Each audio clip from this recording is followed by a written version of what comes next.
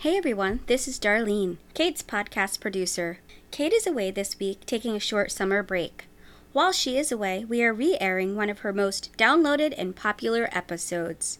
She will be back with a brand new episode in a couple of weeks. And now, here is the episode, Should I Stay or Should I Go? Welcome to another episode of the Divorce Survival Guide podcast, where we have real, honest, smart, and sometimes even hilarious conversations about co-parenting, separation, and divorce, and all that goes along with that. I'm Kate Anthony, your divorce survival guide, certified life and relationship coach, and happily divorced mom who helps women decide if they should stay in or leave their marriages and then guides them through the process one step at a time. Hey everybody, I am super excited about today's episode, and I'm just going to go straight into it because it's such a rich conversation. My guest this week is my friend and colleague, Quentin Hafner. Quentin is a marriage and family therapist, but as you'll soon find out, he is not your ordinary therapist. I first reached out to Quentin because we do similar work in the world, but the more we've gotten to know each other, the more obvious it is how aligned we really are on some pretty deep levels when it comes to creating and maintaining healthy relationships. And Quentin's insights into the big question, should I stay or should I go, are invaluable. Don't forget to check the show notes for links to find Quentin's website and his blog and to follow him on social media. And without further ado, here is my conversation with Quentin Hafner.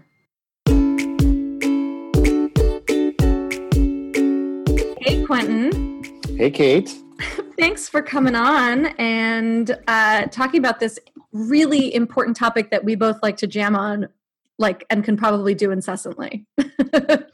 Yeah, I'm really looking forward to this conversation because when we've talked about it recently, I really like hearing your thoughts on it. So I think it'll be fun.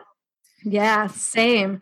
So we are talking about should I stay or should I go, which is a big topic of conversation. And I think that you and I love how we each have three things that we really dive into on this topic. So we're gonna try and cover all six, and they'll probably blend together. So yeah, awesome. All right. Yeah.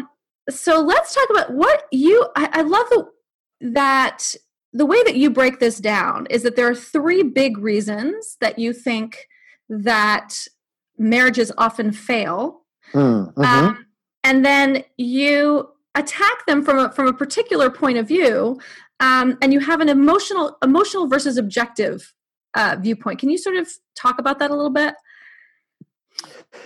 Yeah. So I, in my experience, having worked with people in the kind of like the should I stay or should I go scenario, where maybe their marriage is just in a really tough place, and they're asking themselves like this question. Generally, people fall into like three pretty distinct kind of categories when they talk about maybe potentially getting a divorce. So what I hear a lot, like in my practice, is if people people will often say to me, we just don't feel compatible anymore. And so then therefore divorce makes sense. So I hear that one a lot. Yeah. What do they mean by that? When they say they don't feel compatible, what does that mean to them? I mean, I'm sure it means different things to different people, but if it's the same language, I'm curious as to what you're finding. Yeah. So when people say that they're not compatible, I think what they're really trying to say is that they're really just tired of fighting. When it kind of like, when it really kind of comes down to it, it's kind of like their way of, kind of just making their best way of just making sense of all the conflict that they're experiencing in the relationship. So when people are fighting a lot over a long period of time, it's kind of easy just to ask yourself, like, I don't know, maybe we're just not compatible anymore. Maybe our compatibility differences is the way that we could just best make sense of the conflict that we've been feeling. So, I think And I think you touch on something about communication in one of your three things. Yeah, it's funny because I was just thinking, I was like, oh, this sounds essentially like it's the same, sort of the same sphere as my communication stuff. Yeah. So, so I get that not compatible. A lot of people say we're not compatible anymore. And that's a really good one, because I think, I mean, if you tell if you're trying to explain the reason you're getting a divorce, if you say that, hey, we're just not compatible anymore, I think like generally by and large, most people will say, oh yeah, okay, that makes sense. So it's a pretty reasonable one. Yep. And then the second one I hear a lot is that we're just not happy anymore. Mm-hmm. So it's kind of like time to move on. And I think that one's kind of like self-explanatory. I think people, for different reasons, they just don't feel good about the relationship anymore. The relationship probably hasn't felt good for a really long time. And they genuinely have been really unhappy. And so if you haven't been happy for several years and you attribute a lot of your unhappiness to your marriage, I think people can get behind that idea for a divorce as well. Right. And then the last one that I talk about and that I hear a lot is that we're just not in love anymore. Mm-hmm. Mm. And, so, people say, we haven't felt feelings of love in a really long time. And that's not how marriage is supposed to feel. So if it feels like we're not in love, then something must be really wrong, and we maybe ending the marriage makes sense. Right. So not compatible, not happy, and not in love is what I hear a lot. Right. Yeah. And so when you break these things down for people, you talk about, like I said before, the emotional versus the objective, right? The emotional is we don't feel compatible, we don't feel in love, we don't feel happy, right? And then you break down these feelings into something a little bit more objective to help people get through them, because of course you can't argue, you can't work through I'm not happy or we're not in love. It's sort of a conversation stopper, right? It doesn't leave room for broadening and expanding. And so you take these more objective viewpoints around each one of these to help people really, really get underneath what that means, right? Exactly. Because I think when people say, for example, if someone says, we're not happy anymore and it's time to move on. Mm-hmm. I think that, there's so many problems with that. So you can kind of look at it two ways. If you do decide to end the marriage, I think you have to create a better narrative for yourself than I wasn't happy. Yeah. Because I think if you do get a divorce and you want to sleep well at night, feeling good about the decision you made, I don't think that just saying that you weren't happy is going to give people enough of a satisfactory explanation for making such a big decision. Right. So when people say they're not happy, of course, I totally empathize with it. And I say, gosh, that really sucks. But that's such a vague kind of statement. And it's a little too, I think there's just too much ambiguity in it. So I think helping people discover really what it is that is going on in the relationship. So really they can come up with a really good understanding and explanation themselves, so they can, when they have to talk to people about it, when they have to talk to friends about it or family, or if they have to talk to their kids about it, they can really craft a very good narrative in their own mind that just gives them a certain peace of mind. So that's what I like to help people with that. So that's why I don't like the in love thing. And then on the flip side of that, I work with a lot of couples who are on the edge of divorce, and when they say they're not happy, and when we kind of dig into that a little bit more, we realize that the things that they're not happy about are actually fixable. Mm-hmm. it's like, okay, well, now we have a better understanding of what this idea of unhappiness means. And in this context, it means changing this thing or that thing and this thing. And then, you can avoid a divorce.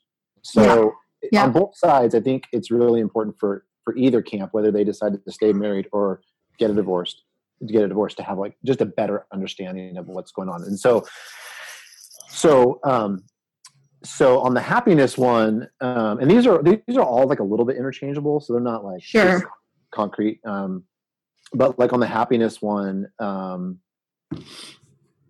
I talk to people about, instead of saying, okay, I'm unhappy, I talk about these things called like the 6 non-negotiables.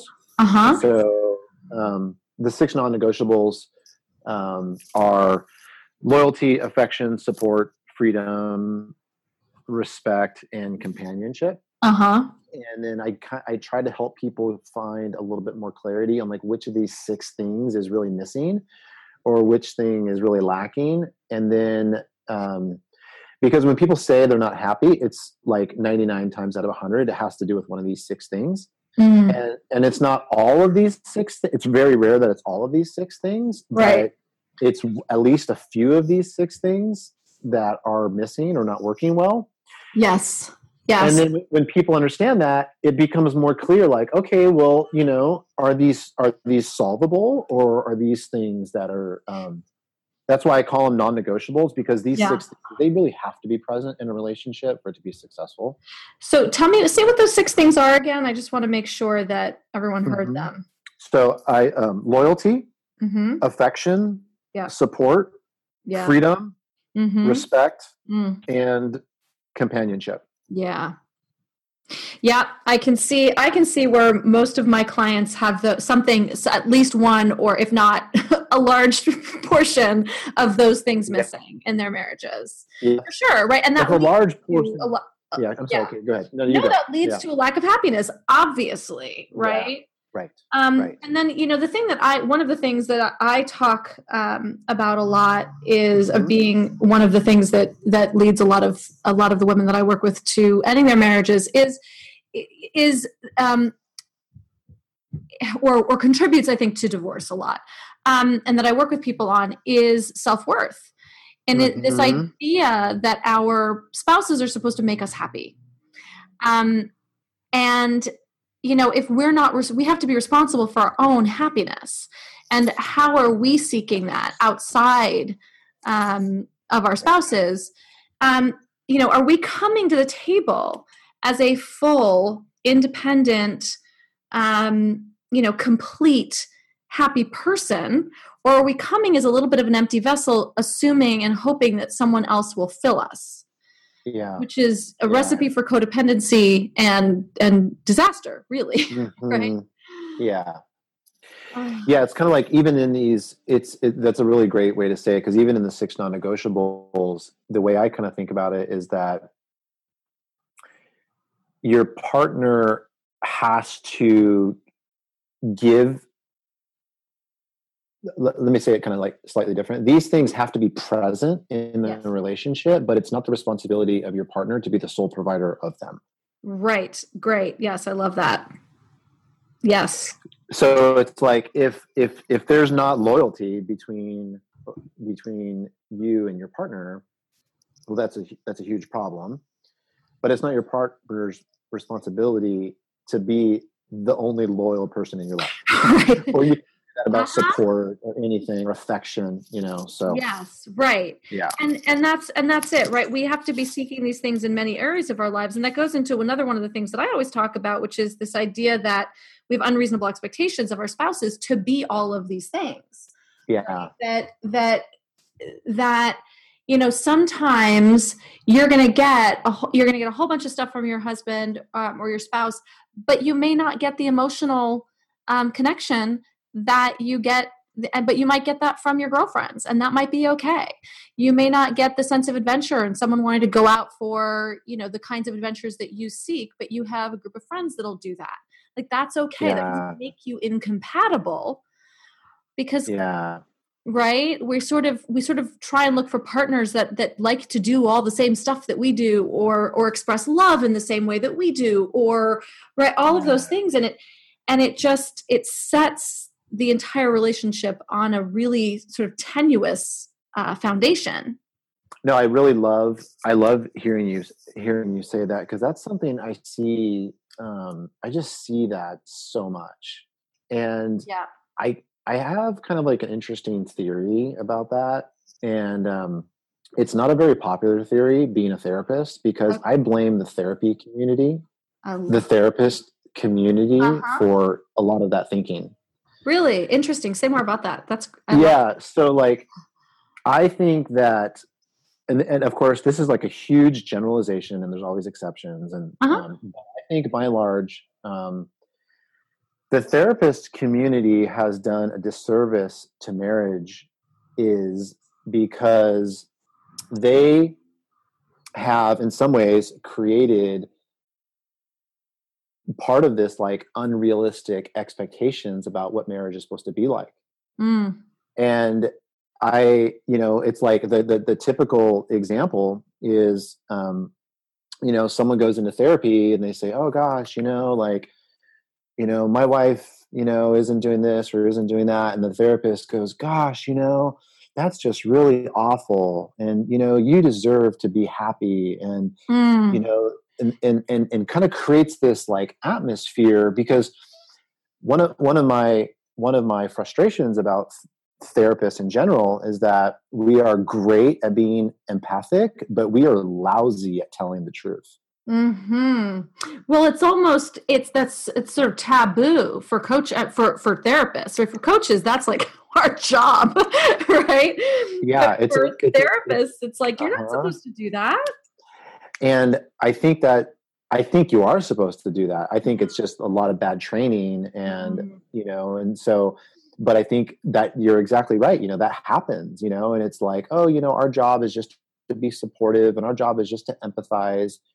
And I've seen this happen like in real life with like colleagues, or if I get referred clients, and it's like some therapists will just empathize with somebody into their demise, making really bad decisions, into walking off cliffs, and because they're afraid of being confrontational and afraid of telling the truth. And it's like, so I feel like that the part of the problem with the unrealistic expectations comes from therapists not really setting that stage correctly, or not setting it accurately. It's like, oh gosh, you're really upset that your wife won't have sex with you 4 days a week. Like, do you really think that that's a good expectation? Like, where did you get that expectation? Instead of, I think what they get is like, oh, that's really sad, and you deserve to be happy, and you deserve to find the sexual fulfillment that you're looking for. And then people are like, oh yeah, this is what the professional said. Yeah. And it's like, yeah, it's wrong though, so right. Totally. Yeah, exactly. And then, and I do think so much of it, and I suffer from this in my work too, is that in therapy and in one-on-one coaching, you're only getting one side of the story, and you're not able to facilitate the conversation and then hear what the other person's needs are around that too. Like, oh, so your husband is saying that he wants to have sex 4 days a week. How do you feel about that? What do you want? Right? Like, you're just hearing one side. And I find that to be a limitation. I'll, be perfectly transparent about that. Sometimes it's a limitation in my work too, because I'm not getting, and we've talked about wanting to, wanting to move my business more in that direction as well, because, I do think that there's so much more that we can all do when we have both people in the room. Right? Yeah. You're so right. And I took a lot of backlash for this, because I posted something on my website a while back, and I said, if you're having relationship problems and you want to save your relationship, do not go to individual therapy. Our couples therapists used to say that to us. They said they didn't want their clients in individual therapy. They actually said the statistics prove, and we feel that individual therapy will destroy your marriage. Yeah. And kudos to your therapist that was willing to say that, because most therapists are not willing to say that. Yeah. And I tell all my clients that too, because sometimes they might ask me like, oh, like maybe I should be and I say, no, we can work on everything that's important that you need to work on in the context of your relationship, like together right here. Yeah. And because I've seen that movie so many times where, somebody is struggling in the relationship, and then they go to therapy, and the next thing you know, it's like, that's the end. Yeah. Because they get that therapist that I think is unwilling to be confrontational, unwilling to say the hard things, and really just kind of holds their hand and kind of walks them in whatever direction they want to go, because that's one of the ideas about therapy, like especially client-centered therapy is like, we follow the client's lead. Right. And sometimes your client, this is like totally tangential, so just cut me off if I'm like, whatever. Go ahead. But it's like sometimes your clients don't even know where they're going. You're not supposed to follow their lead. That's crazy. Right. So, I say that a lot. And then from all my colleagues that are therapists, like everybody was freaking out that I said that. How could you say that? And don't you know therapy is so important for people going through a hard time, and it's not just about couples work. And I'm just like, yeah, okay, I guess we all have different opinions, Sure. And here, the flip side of this is that, or not the flip side. My ex-husband and I were in we were in individual couples therapy. We were in group couples therapy. We each had individual therapists, and we were both in 12-step programs. So we were both doing a lot of work. And, at the end of the day, it didn't work. And I actually don't think it was the individual therapy that caused our marriage to decline at all. Actually, it was the individual therapy that gave me the strength to finally leave. And that needed to happen. But yes. And so, I can hold that all is true, right? I don't know that it's black or white. And I can sort of hold the space for all things being true. But but here's the thing. If you want to do the work to save your marriage, both people are going to have to be in the room, I believe. Is that a fair? That's a little black or white, but I have mixed feelings about that. I think ideally both people are in the room. Yeah. But I've also seen it where one person can change a relationship. So I know that in a perfect world, everybody shows up, but I think more often one person doesn't want to show up. And I don't think necessarily that's the kiss of death for a relationship. Yeah. It's a lot harder. It takes a lot more work, and it takes a lot more patience and kind of checking your own ego. But if your primary motivation is to change the tide in your relationship, you can do that with one person.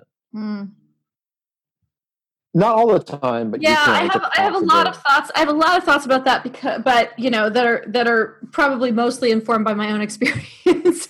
So we don't need to talk. Yeah, it's not all the time, because sometimes no matter what you do, someone is not willing or not able. But sometimes people are pliable with just one person. And, the thing I think that women find overwhelmingly, the women that I work with find overwhelmingly, is that they feel like they're doing all the work. They feel like they're the ones going to therapy. They're the ones, working with life coaches. They're the ones listening to personal development podcasts. They're reading all the books. And they're tired. They're just tired of doing all the work. So, yeah. Well,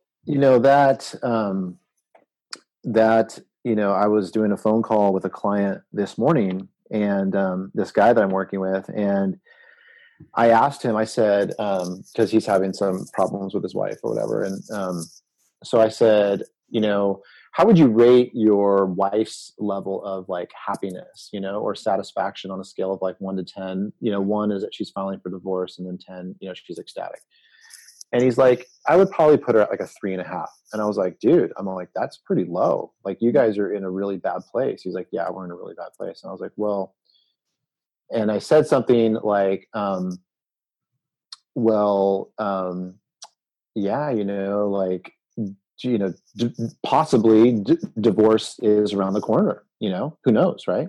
Yeah. And he was like, I was so irritated with him. I almost wanted to hang up on the phone call, but he was like, no, he's like, yeah, we're both really committed and we wouldn't get a divorce. And I was like, did you really just say that? I'm like, you really just said that. I'm like, on one hand, you're telling me that your relationship's a 3.5, but on the other hand, you feel so confident that you guys won't get a divorce. I'm like, right.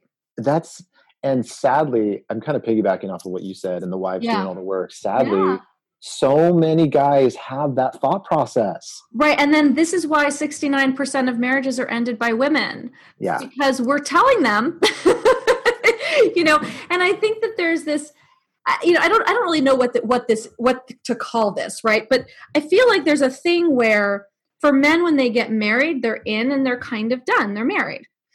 And for women, we get married and then there's like a process that's still happening, and we're still working towards this, like it's not, we're not settled once we're married. We still require a lot more than I think. And I don't know what the experience is like for men, but I just think that, 69% of women end marriages, or 69% of marriages are ended by women. And I think it's because of this idea that he's like, well, she's unhappy, but like, we're not getting a divorce. And we're like, oh, really? Yeah. I mean, it's such a sad thing because, it doesn't have to be that way, and I think, oh gosh, that's like a whole nother topic. Do you really want to go down that road? Sure. I mean, we'll come back around to the more, should I stay or should I go? But I mean, do you have something specific you want to say about that? Well, I think what just came to my mind was, I think that there's a couple things. I think by and large, most guys, the overwhelming majority of guys, they genuinely, like in the bottom of their heart, really want to be good husbands. Yeah. Like, I bet. They have a sincere desire to feel proud about that role and for their wives to feel content in what they are kind of offering them. But this is what happens for so many guys. So many guys don't possess the skill set in 2018 to really to be the kind of partner that their wife is needing. And instead of saying, oh gosh, I could really use help in figuring this out, the shame that they feel from not possessing the skill set and then from continually being told that they're deficient causes them to shut down. Yeah. And it's in that kind of like shutting down process that becomes the poison pill for the relationship, because in that shutting down, that's when they refuse to go to get therapy. And frankly, I can't say I totally blame them, because it goes back to the therapy. I think the therapy community has done a huge disservice to men.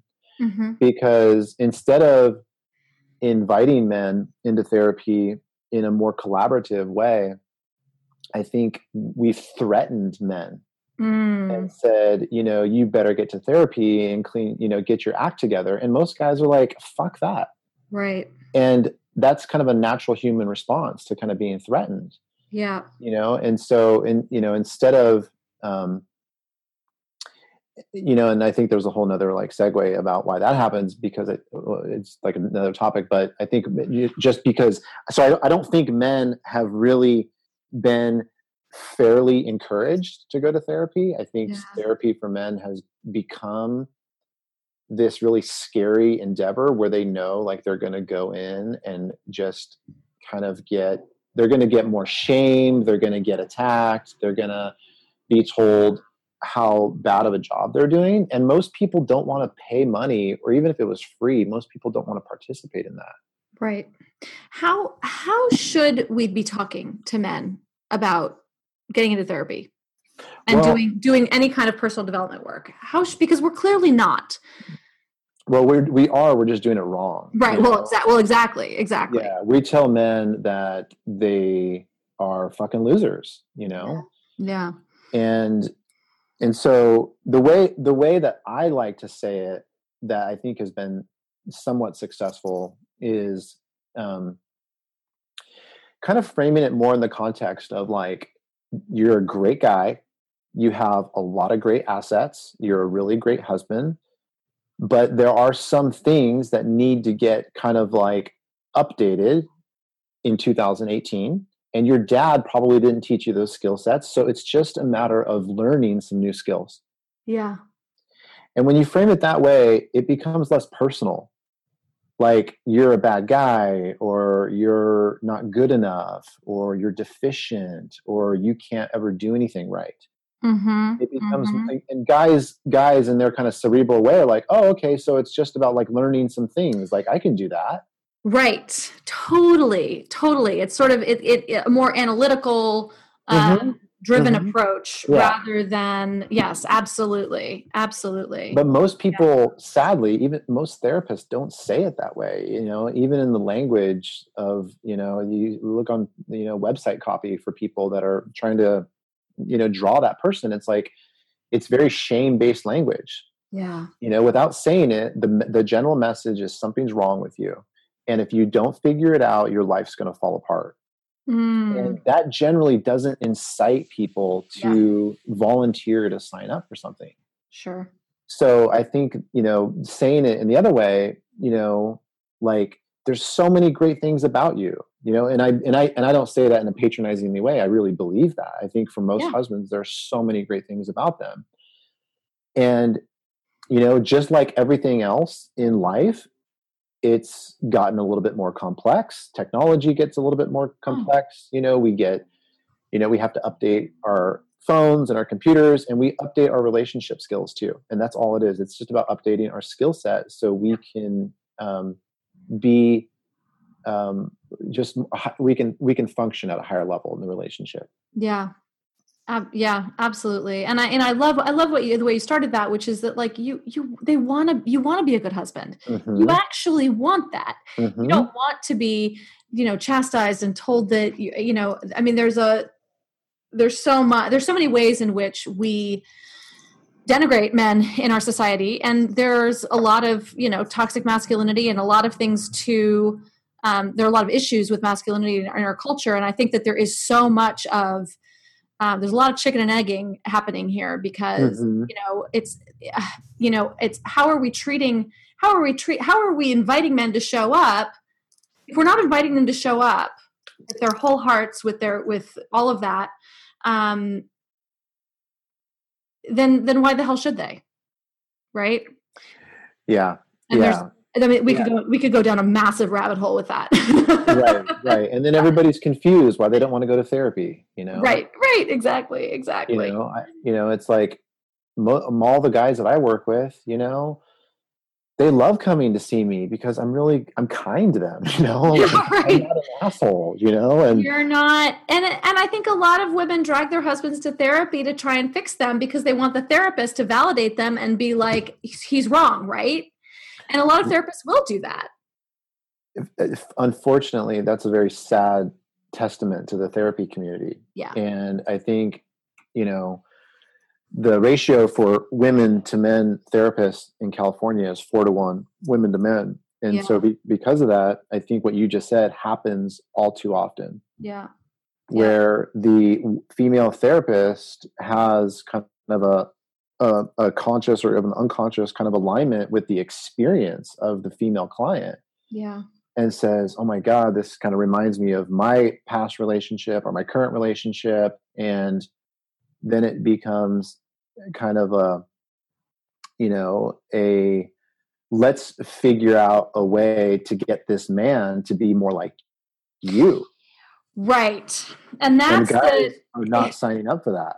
No, and nor should they. Although, and also from the female perspective, from the female coach perspective, from the woman who works with women and hears all the stories of, friends and clients and everything. It's, I also see the other side of it where women are exhausted and women are tired of asking for the same levels of support over and over and over and over again. And it starts to feed on itself, doesn't it? Yeah. And I think this is really, this is an important topic for, I think it's important for any of your female listeners that are wanting to get their husbands to therapy. Maybe it's just kind of a reminder that, of course, you're probably very frustrated and exhausted and just even burnt out in the whole process, but there's a better way to get them there. Yeah. And if it's not happening in the way that you're doing it, maybe they're just kind of exploring more options, and it's kind of like, guys, they're kind of, I'm not saying all of them, but you can kind of outsmart them, that we're not that sophisticated, like, you can use emotional intelligence to get what you're wanting. Mm-hmm. And just the idea of kind of trying to eliminate some of that shame conversation is going to be very helpful. Yes. Oh my God, we have gone so sideways, but I know. Sorry. Yeah. No, please don't be willingly. So, but this is actually part of the should I stay or should I go conversation because,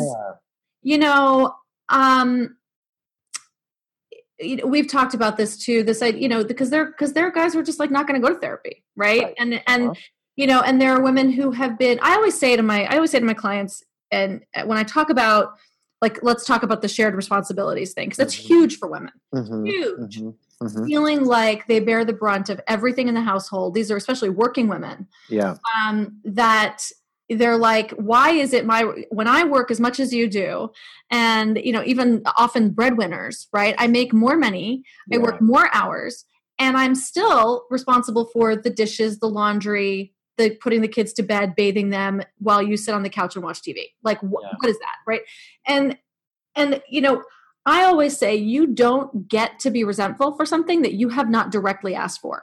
If you have not had the direct conversation, there's the whole emotional labor conversation around, you should have asked, and why didn't you ask me? And he should have known, and all of that. And I take a split stance on that. And, one of the things that I say is that if you have not directly asked, my friends hate me because I'm constantly, every time they complain about their husbands not doing anything, I go, did you ask him to? Did you directly have the conversation? And not, you don't help, I need more help. The conversation has to be, on Tuesdays, can you please unpack the lunch boxes? Like, it has to be really specific. And, if you've had that conversation over and over again and your spouse still isn't showing up, then there's another conversation to be had. Yeah. Oh my gosh. Yeah. Okay. Well, yeah. I mean, I think write that down for us, Quentin. no, I don't. I just have so many thoughts, when I hear this, because I think it's probably more complex than that. Mm-hmm. First of all, I love what you're saying about asking directly, of course. Yes, for sure. Because I think we all, that's kind of a human issue. We all struggle with that. We have a tendency to kind of think, well, don't you just kind of know, Right. And we all have, what we don't understand, and this is an emotional intelligence piece, right? That what we don't recognize is that we all have our own unique experience of the world based on how we were raised, where we came from, our own past experiences. So the idea that I would intuit something that you intuit naturally is just completely erroneous. Right. It does. Yeah. It's a real setup for failure. Totally. When you talk about the wife being the breadwinner and the husband sits on the couch all day, or that kind of picture in your mind. Okay, yeah. I just thought, well, if that's the marriage you're in, it's like there's huge problems. Oh, right? You know what I mean? It's like, so like if it's really that bad, it's really bad. And so that's a common story with my clients. So exactly, it's a common story. However, I would say that if you're talking to both people, it's going to get a lot more complex. So, I mean, that's what I'm saying. If that is accurately and objectively true, huge red problems. You should probably just run for the hills because you're married to a total deadbeat. Right. Okay. However, I would say 9 times out of 10, that story becomes a lot more complex when you talk to both people. Sure. And, this is not a gender issue because it could happen on either side. It's like guys tell me, oh, my wife's this and da, da, da. It's like, well, okay. Then when I talk to her, it's like the picture becomes more clear about like, oh, well, there's this happening and that happening. And so it kind of just goes back to the idea of really, it's hard to make a really good assessment without talking to both people because like in that typical example of like shared responsibilities, it could be like, well, I feel like I'm doing a lot, and you talk to the other person and they feel like, well, I feel like I'm doing a lot and you don't see what I'm doing over here. And then what you find out is that there's really just 2 genuinely good people that feel like they're not being appreciated or they feel like they're getting taken advantage of. And it usually happens on both sides. It's like when you talk to both people, everybody kind of it's like the common denominator is that, wow, you guys are both feeling this way. Yeah. And then it kind of like starts to change that original narrative or that original picture of like, there's this like thing happening that's really one-sided. So it just, in my experience, it's not like that when you really dig into the meat and potatoes. I know it could feel like that for somebody, but it's like everybody has a lot of feelings about it. And so it's just more emphasis to try to like, if you can talk to both people, I think you can get a better understanding. No, absolutely. And the example I gave you is definitely an extreme example. And, the thing about this is that, and it's true, men overwhelmingly, I mean, there are tons of studies that have been done about this, right? And unfortunately, the science backs up women on this, that they do more. The science backs up that men and women think that men think they're sharing the load equally, and that women think that they're not, and that overwhelmingly women do more of the actual work. And that's been proven. I'll put the stats in the show notes. So there is truth to it, right? And so there is a cultural dynamic, and that's the thing that I help people. One of the things that I ask my clients when they're telling me all of these things, one of the things I'll often ask is, what would he say? If he were here right now, what would he say? And it really actually shifts. He's not there, obviously, but I try to invite him into the conversation because it does tend to shift their feelings. They sort of soften about that, and they'll say, "Well, he'd say that he's doing a lot and he's trying and that he's stressed, or he says that he doesn't. Every time he does it, then I'm like really naggy about how he does it, and I criticize him, or he'd say this, right? So we actually, bringing him into it without him being in the room can soften that conversation. And the other thing about it is, I lost my train of thought. Shit. Anyway, but the fact is that the science does back it. Oh, this is what I was going to say, is that I will bring the cultural aspect into it, because I think it's important. That it's not, it doesn't mean that men are wrong when they say that they feel that they're doing 50% of the work, but the science and the data show that they're actually, the women are doing 70, 75%. Well, it doesn't mean that men are wrong and bad. It's just, that's just kind of the way that you're in a pretty normal situation, if that's how you're feeling. Yeah. Right. And, we're not here to trade out one set of problems for another. And I think you and I both talk about the same things in our work in terms of should I stay or should I go, which is that 68% of second marriages fail.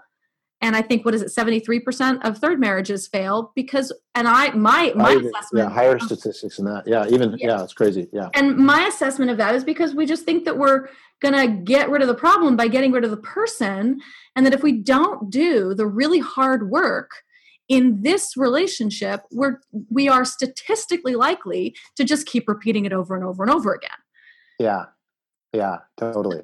So, Yeah. So, and to acknowledge, right? Oh, this is actually a cultural systemic issue. This isn't a marital issue, right? How do we better invite men to share the burden without criticizing them or whatever else, so that we don't make it about our marriage? Yeah, it kind of goes back to a little bit of what we were saying earlier about, like, I think so much of that is kind of leftovers from a prior generation, Mm-hmm. where women weren't working outside the home and the men were the breadwinners, and then so that's like the 1940s, 1950s, and then they had children who grew up in the 70s and 80s, and kind of that was their role modeling, and then those people had children that are kind of like the present day people of we would kind of work with today. Mm-hmm. And so I think some of that is I would just even say maybe even a lot of that is just kind of unconscious kind of role modeling that's getting kind of perpetuated kind of going forward. Mm-hmm. And when you talk about it kind of that way, in a way that kind of people can digest, the conversation is really not that hard. Yeah. But what happens is it kind of goes back to what I was saying earlier about just like people have a hard time talking about that stuff in a way that promotes togetherness, or that promotes a sense of like, we're in this as teammates. Yes. It becomes very antagonistic, and then naturally both parties in that, like, one person's, getting told that they're fucking lazy, and the other person's like, well, I think you're fucking lazy. And then it's like, and then the whole thing just crumbles because neither one of them really possess a skill set to navigate that conversation. Yes. Yes. So it kind of just it would remind me of what I was saying earlier about like the work when I work with guys, and just kind of like framing it up in the context of like, hey, this is just about learning some new skills. Yep. You're not a bad guy. You're not fucking lazy. It's really just about possessing some new skill sets that, these things are actually not hard to solve. I mean, they really aren't. They're really easy. Right. It's just that if we could learn how to talk about them in a way that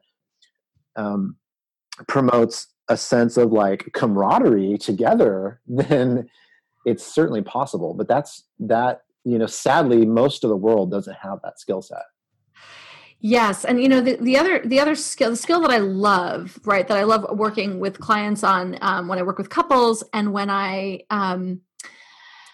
is this idea that, we're always fighting over the problem, right? It's like the problem is between us. And we've got, when I did my relationship coach training, there's an actual physical exercise that we do where we have couples hold either side of a pillow, and they're fighting over it, and they're pulling back and forth. And then you ask them to stand shoulder to shoulder, and you ask them if they're willing. Are you willing to look at this problem together?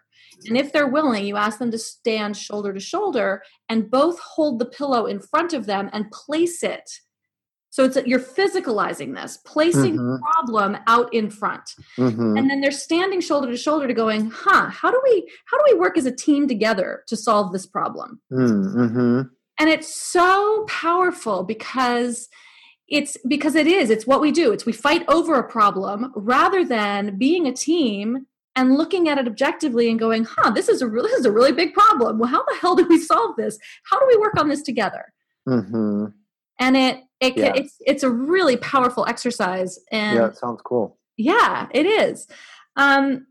So when I was in graduate school, one of my professors, I remember he has said this one time, and it was one of those things that just kind of like stuck with me forever.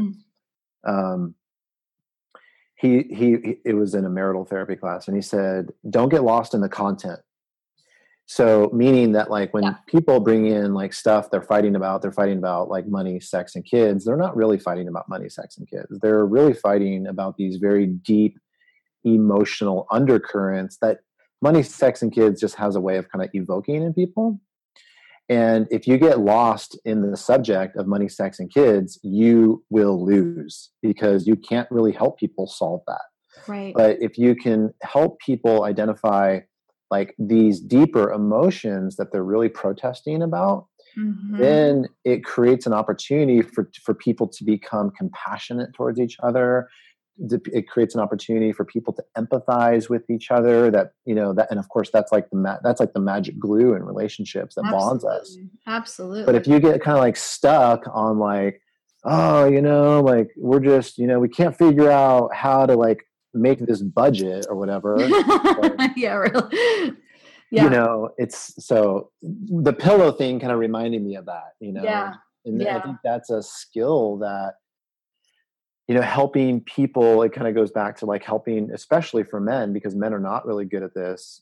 Well, I could say women are not really good at it either, but just helping people identify their emotions. It's like, what do you feel? You know, what is that? What feeling is getting evoked in that? And I know men get a bad rap for not knowing what they feel. Sometimes I think women get too much credit in society for knowing their feelings when they really don't.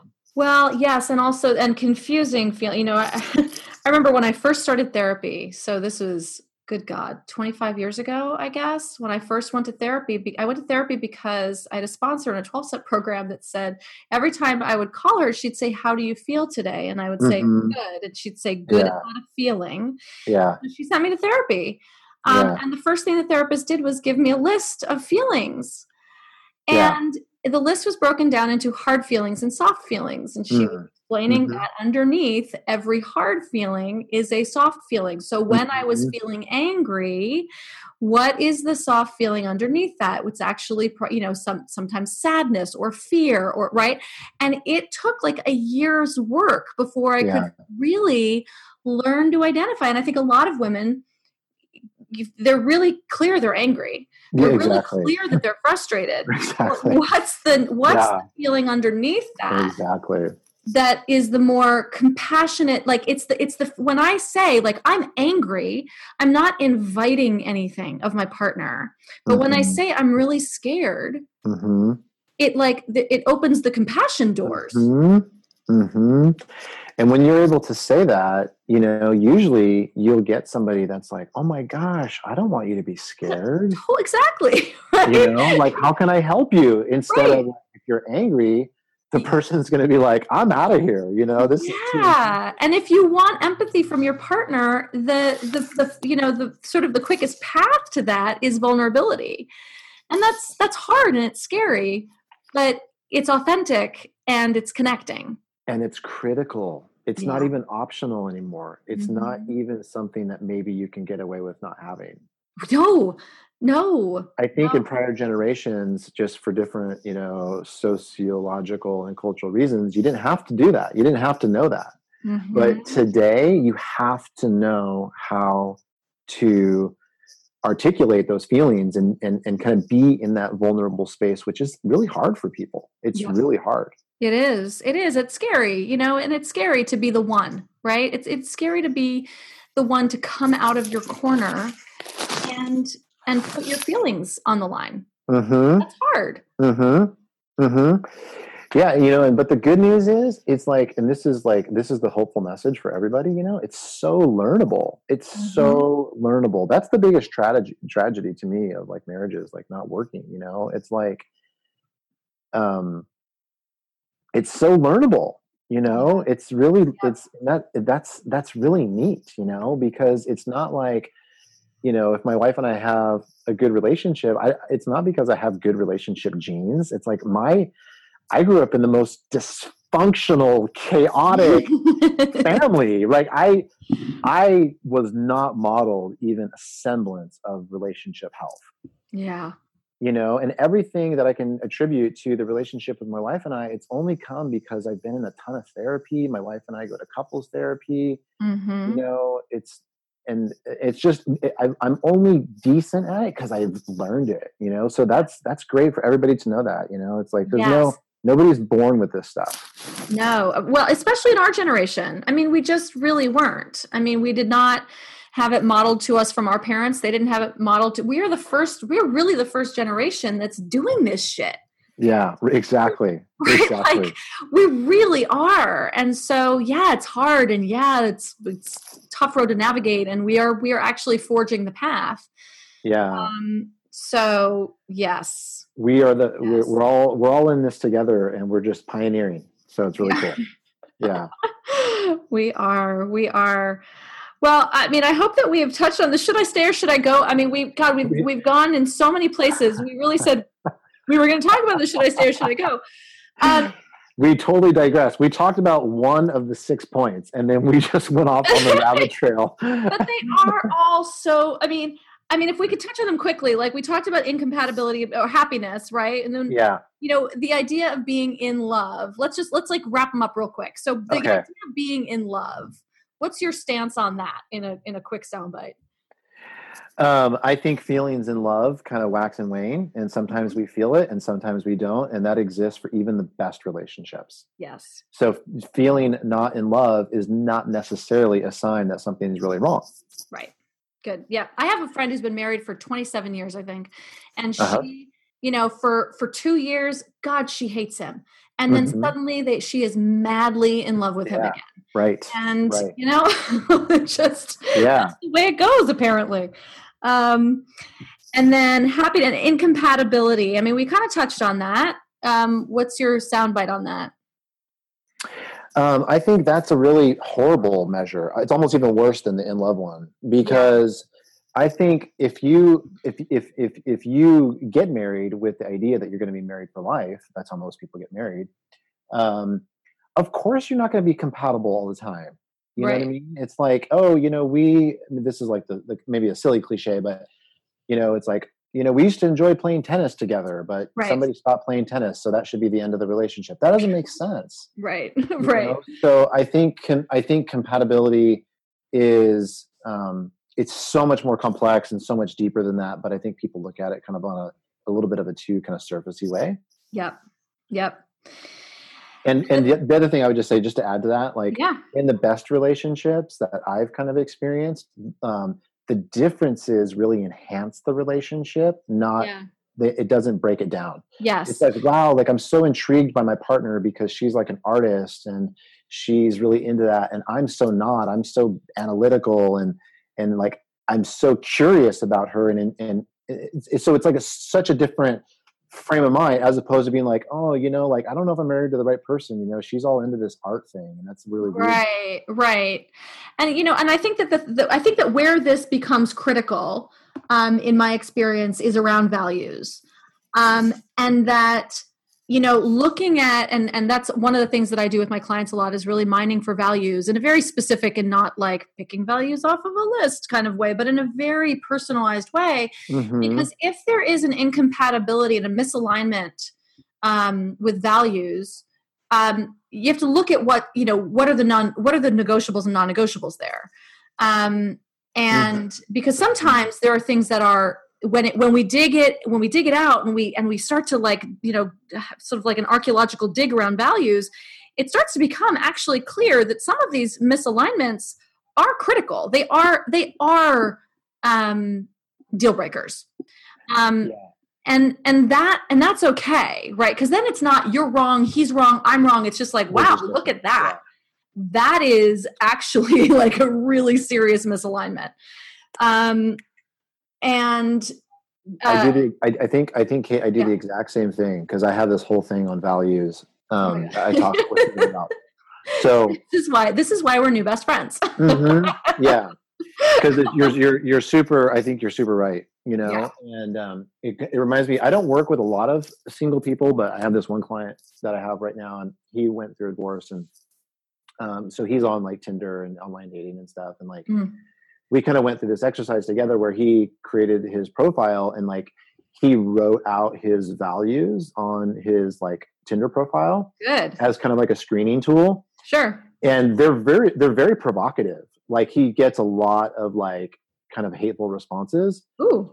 But it's so great for him because he's like, man, I'm making it so clear. Like this is so really what I'm about, And if that, if you're upset by that, of course we're not going to be a good match. But people, they read it and they're like, okay, he's probably not for me because I see what he's all about, and they just kind of move on. But he's going on some really great dates with people because there's like such a clarity of like alignment right at the very beginning.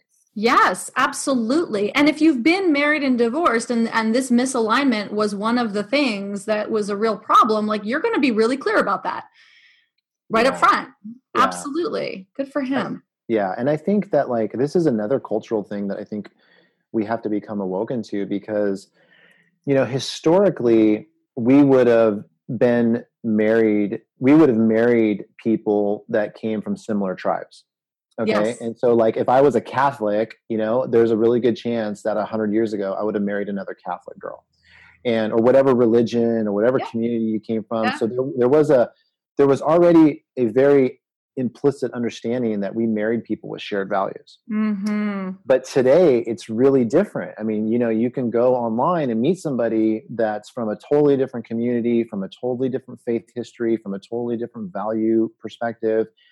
And then you're like, wow, I'm really attracted to this person, but it's like, that's not enough, Right. And so I think even more so today, because we don't have that cultural piece that used to kind of bind us all. Uh-huh. I think it's even more important today that people that are dating or are divorced and kind of back out there again, that they get super clear on what their values are and how that kind of orients who they look for. Absolutely. Absolutely. Quentin, I am just we could literally talk all day. Yeah, it's really fun. Yeah. Hopefully there wasn't too much of a rabbit trail, maybe this. No, I love it. And you know what, we can always come back and do it again. So it's great. And every time we talk, we'll cover one bullet point and then just go crazy, go somewhere else. Episode 6. Yeah. Kate and Quentin.